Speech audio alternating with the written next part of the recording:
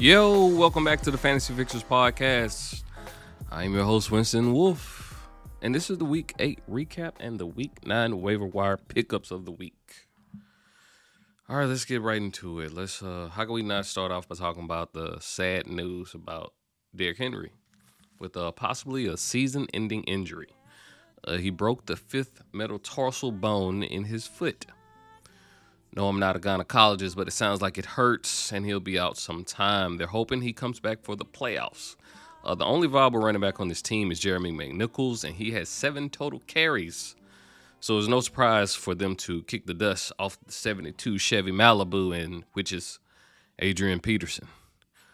So the Titans are bringing in an ancient running back / Hall of Famer back to life.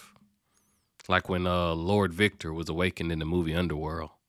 Shout out to all the nerds who watch that kind of stuff. All right, Calvin Ridley is stepping away from the game for personal matters. Mental health is wealth. Yes, it hurts your fantasy team, but what he's going through has to be bigger than football right now. So I personally commend him for taking a break. Sad part about this is I traded Calvin Ridley and Gesicki for Nick Chubb last week, and I feel terrible about it. It felt like selling your best friend a car, and it broke down the next day. You can't give him the money back because you spent it all on a collector's item, Bob Ross Chia Pet, a Roomba, and 3 burrito blankets that are non-refundable. So apologies, you know who you are. Jameis Winston tore his ACL. I think Trevor Siemian will fill in for a game or so, and his back being Taysom Hill's job. And I don't like it for Kamara. If you haven't seen Jameis Winston dancing on crutches, you should look it up. It's a hoot. James Robinson of the Jacksonville Jaguars left the game against the Seahawks, and it was said he had a bruised heel. I'm no anesthesiologist, so I have no timeline on his return. Looks like he's a day-to-day, so if you need a warm body in his stead, go and get Carlos Hyde, and he'll get you the 6 points you're shooting for. What's better than having Halloween on a Sunday to see all the different fans dressed up in their finest costumes? Yeah, Thanksgiving is better. I'll admit it. But nonetheless, it's rather fun to see. Let's kick this off with the Saints versus the Bucs. I had no doubt in my mind that the Bucs were going to kick the snot out of the Saints. And it's all because of the Jameis Winston experience. To say it's a roller coaster is an understatement. Trevor Siemian came in to seal the deal, and the Saints came away eating a W, as Jameis would do. 36-27. Taysom Hill would be back in the fold as the starting QB, and this doesn't bode well for Kamara. Because the checkdowns that he would normally get will become scrambles. No, I'm not saying Kamara will be a bust, but what I'm saying is his numbers will come down. Granted, you'll still start Kamara every single week regardless, period. But you got to just temper your expectations. In the 4 games that Kamara and Taysom started together in 2020, Kamara came away with 10 catches for 51 yards. And that's it. In those 4 games, in one of those games, he had 7 catches for 44 yards. So the bulk of his catching in those 4 games came from one game. I hope I'm wrong. I hope they get their best player involved a lot better than what they did last year. The Saints' defense is a lot better than what I thought. Gronk played 1.4 snaps and went out with back spasms. And it was the Chris Godwin show after that. Mike Evans came away with a solid 12 points, and all of it came from a 41-yard TD. Other than that pass, he was pretty much dormant all game. Lattimore plays him tough and close all game. He can tell what kind of underwear brand he's wearing. He plays him that tight. Fournette disappeared, and that's what happens when you play against the Saints as a running back. They have a great run D. All right, let's get on to the Steelers versus the Browns. The Steelers beat the Browns in typical AFC North fashion.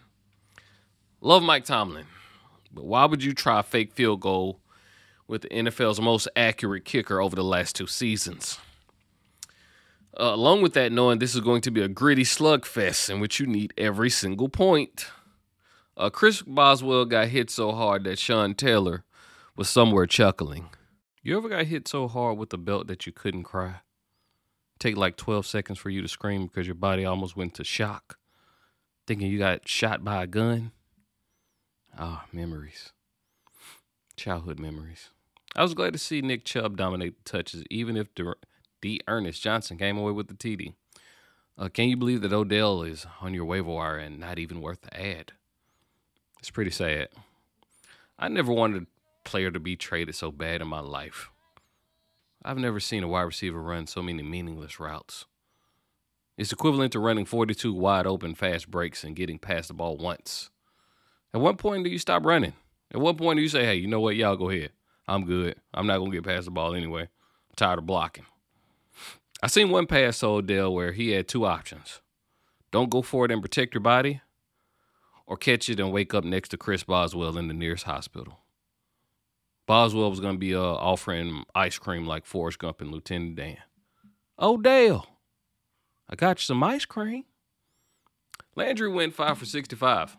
This is his ceiling and his floor, 10 to 13 points. Until the Steelers. It's the Deontay Johnson, Najee Harris show. This simply isn't a good offense for Chase Claypool. Everything is dink and dunk and short, shallow passes. Deontay Johnson is the slant king. 13 targets, and he went 6 for 98. Najee can't fail with 30 touches. You start him up every week if he's going to get that kind of usage. The Seahawks beat the Jags 31-7. Geno Smith looked so bad in the previous game against the Saints that the Seahawks were going to work out Cam Newton and Willie Beeman. But Geno did his best 2008 Nick Foles impersonation in this game.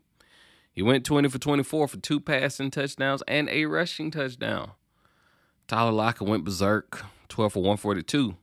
Metcalf pitched in 6 grabs, 42 yards, and 2 touchdowns. Hopefully Wilson is back after the bye. I'm actually glad they're on a bye because they were going to destroy your teams the following week with disappointing numbers. I just don't have faith in Geno Smith unless he's playing the Jags again. That's not happening. The Bengals were embarrassed by the Jets and their fearless leader in Mike White. Yeah, nobody has heard of him, but he's now the only QB to throw for 400 yards, 3 touchdowns in his first career start since 1950. Michael Carter had 15 carries for 77 yards and a touchdown. Added 14 targets to go 9 for 95 through the air. I think it's safe to say Michael White is a check down king. As long as Mike White is the starter, then it looks like Carter is a must-start RB2 no matter the defense that he's facing. Jameson Crowder had 8 grabs for 84 yards. He's going to be a sneaky flex option. Joe Burrow had a solid game going 21 for 34, 259, and 3. Jamarvelous, all he does is chase touchdowns, went 3 for 32, but he came away with a touchdown to save you.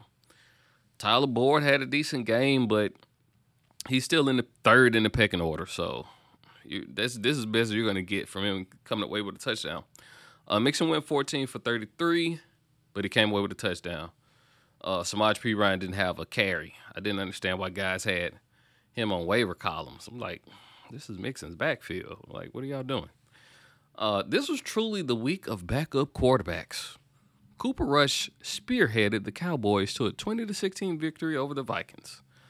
I would have placed any bet that the Vikings would have won this game facing Cooper Rush, who looks like a heartthrob from a 90s sitcom more than an NFL QB. He would fit right into the Saved by the Bell type of show. But he's throwing a game-winning dime to Amari Cooper on the road. I hate giving the Cowboys props only because of their fans. I don't like you guys. But dare I say it, this seems like a team of destiny. I'm not saying destiny like win the ship, but they're gonna be tough to defeat, especially with Dak. I would like to welcome Amari Cooper back to the fantasy party. Oh no, I know you never left, but I missed the big plays and 100 yards. That just used to be your wheelhouse. I thank you for posting 27 points on my bench. Much appreciated. CeeDee Lamb hit for 6 for 112 yards, or 112, where the players dwell. Zeke had 73 yards total. He didn't kill you, but you need more from your starting running back other than 70 yards. The same could be said for Dalvin Cook, who posted 78 yards for no touchdown as well. Cousins was He's awful in this game, where everyone thought he would put up big numbers, especially considering you should have more possessions if you're facing Cooper Rush.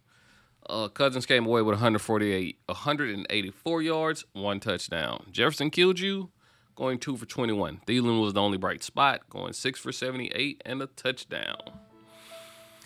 Dare I say it, the days of Pat Mahomes scoring 40 points in a game is finito this season. The Chiefs were in a home game shootout against the Giants. The Giants team without Saquon, without Galladay. Sterling Shepard left the game with a quad injury. Kadarius Toney was in and out of the game. And it was a knockdown, drag-out type of game. Mahomes went 29 for 48, 275, and a touchdown. Is this who he is?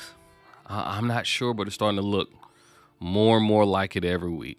Tyreek the Freak went 12 for 94 and a touchdown. Kelsey went 4 for 27 and killed you. Who is Derek Gore? I think that's what we all said while watching this game. He simply has a burst of speed that Darrell Williams doesn't have. And they probably want to get both backs as healthy as possible, not knowing exactly when CEH will return. Daniel Jones went 222 yards and 2 touchdowns. He's a decent streamer, but if you're in a jam, you could start him. Booger surprised me. 15 carries for 60 yards, 5 grabs for 65 yards. So if Saquon misses another game, you might be able to play Devontae Booker one more time. Evan Ingram and Kyle Rudolph came away with a TD apiece. Neither can be trusted while they're splitting so much. All right, let's get into why you're actually here. That's right on cue, right? Da-na-na, da-na-na. My number one running back ad is Adrian Peterson. Yeah, he's 97 plus tax. Yeah, he's played on 43 teams in the last 4 years. Yeah, he collects Social Security. Yes, he has grandkids, but he is a cyborg, a 36-year-old cyborg. No person on this planet can fill the void of Derrick Henry, but if a guy is a starting running back, you have to pick him up. Sometimes your best offense is defense. I'm facing a guy next week that was a Derrick Henry owner. So you best believe Adrian Peterson is my first waiver claim because I want to face Kenyon Drake. I want my opponent to have to play Nyheim Hines. Listen to this injured running back list. Miles Sanders, Kareem Hunt, James Robinson, David Montgomery, CMC, CEH, Saquon, and Chris Carson. The fantasy community is in no position to scoff at a starting running back, which is Adrian Peterson. Coming in at number 2 is Jeremy Nichols. If you need an immediate starter, if Peterson isn't elevated from the practice squad in time for their game. But he's certainly not the long-term solution. The Titans made sure Peterson had 2 legs for the workout. And they signed him immediately before Derrick Henry even got the surgery. That really shows me that they don't really have faith in Jeremy McNichols by Peterson being signed so quickly. My number 3 running back is Boston Scott of the Eagles. Didn't see this coming. I told you to get him last week only because everyone just runs all over the Lions. I thought Gainwell was the person to own. And I had no idea Boston Scott's usage would come at the expense of Gainwell getting carries after the Lions fans left the stadium. Never in history of football has a backfield split carries and the number 1 running back gets hurt. Then the guy that was splitting that time is moved to number 3 on the depth chart. Where did Jordan Howard come from? I didn't even know he was still in the league. So with that being said, Kenneth Gainwell will be dropped by many teams this coming week because no one accepts you getting 2 points. They don't care what happened. If you're healthy, you should be getting more than 2 points as a running back. All right, the number 1 QB to pick up is Carson Wentz if you're in a pickle. They're facing the Jets. I know. Mike White is coming to town, so this could be a shootout Thursday night. Wentz has been solid, 56% owned. He's good for a 20-point game. The number 2 QB to own or to add as a streamer is Taysom Hill. If you don't need an immediate starter on your team, you just need a second guy that you might stream at some time. Right now, he's still in concussion protocol. They think he'll be back for week 9, and he will take over as a starting QB for the Saints. There's no way it's Trevor Siemian. He has a great rushing floor. He reminds me of the play that Jalen Hurts puts up. He put up 209 yards in the 4 starts from last year on the ground. The number 1 wide receiver to pick up, once again, I feel like I'm doing this every week, it's Devontae Parker of the Miami Dolphins. I've been beating this drum for weeks. He's the perfect flex option. His floor is 12 points as long as he starts. They're facing the Houston Texans next week, so need I say more? I don't think so. He's 36% owned. I'll stop bringing him up when you put him on your team. The number 1 tight end to pick up is Pat Freiermuth. The Muth is loose. 11% owned for the Pittsburgh Steelers. This past week, 7 targets, 44 yards, and a TD last week. The week before last, he had 7 receptions for 58 yards. I think he's going to be a solid play since Juju went down. That's 2 weeks in a row where he had solid numbers. The Colts and the Steelers are the best streaming DSTs of the week. I think the Bengals have me a little afraid of Mike White right now. All right, let's get into the not-so-sexy list. This is the guys to pick up after the waivers have been claimed because they're not sexy to pick up with your claims. First on the list is Jamal Agnew. I know it's going to feel gross, but that's 2 back-to-back games where he put up good numbers, decent numbers. Jameson Crowder. Dawson Knox, he's questionable right now, but if his hand is, I guess, healed enough to play, go get him. Put him on your bench. I wouldn't start him off the bat, but I would at least put him on my bench. Logan Thomas. Don't pick him up until Monday before the Monday night game because he's on a bye this week and still on IR. So you want to wait. If you made it this far, I want to thank you for being a part of the Fantasy Fixers family. I am Winston Wolfe. I'm the fixer. I'm here to fix your team. Fantasy isn't won through your draft. It's won through the waiver wire. So go get them. Go be great. Keep fighting. See y'all next week.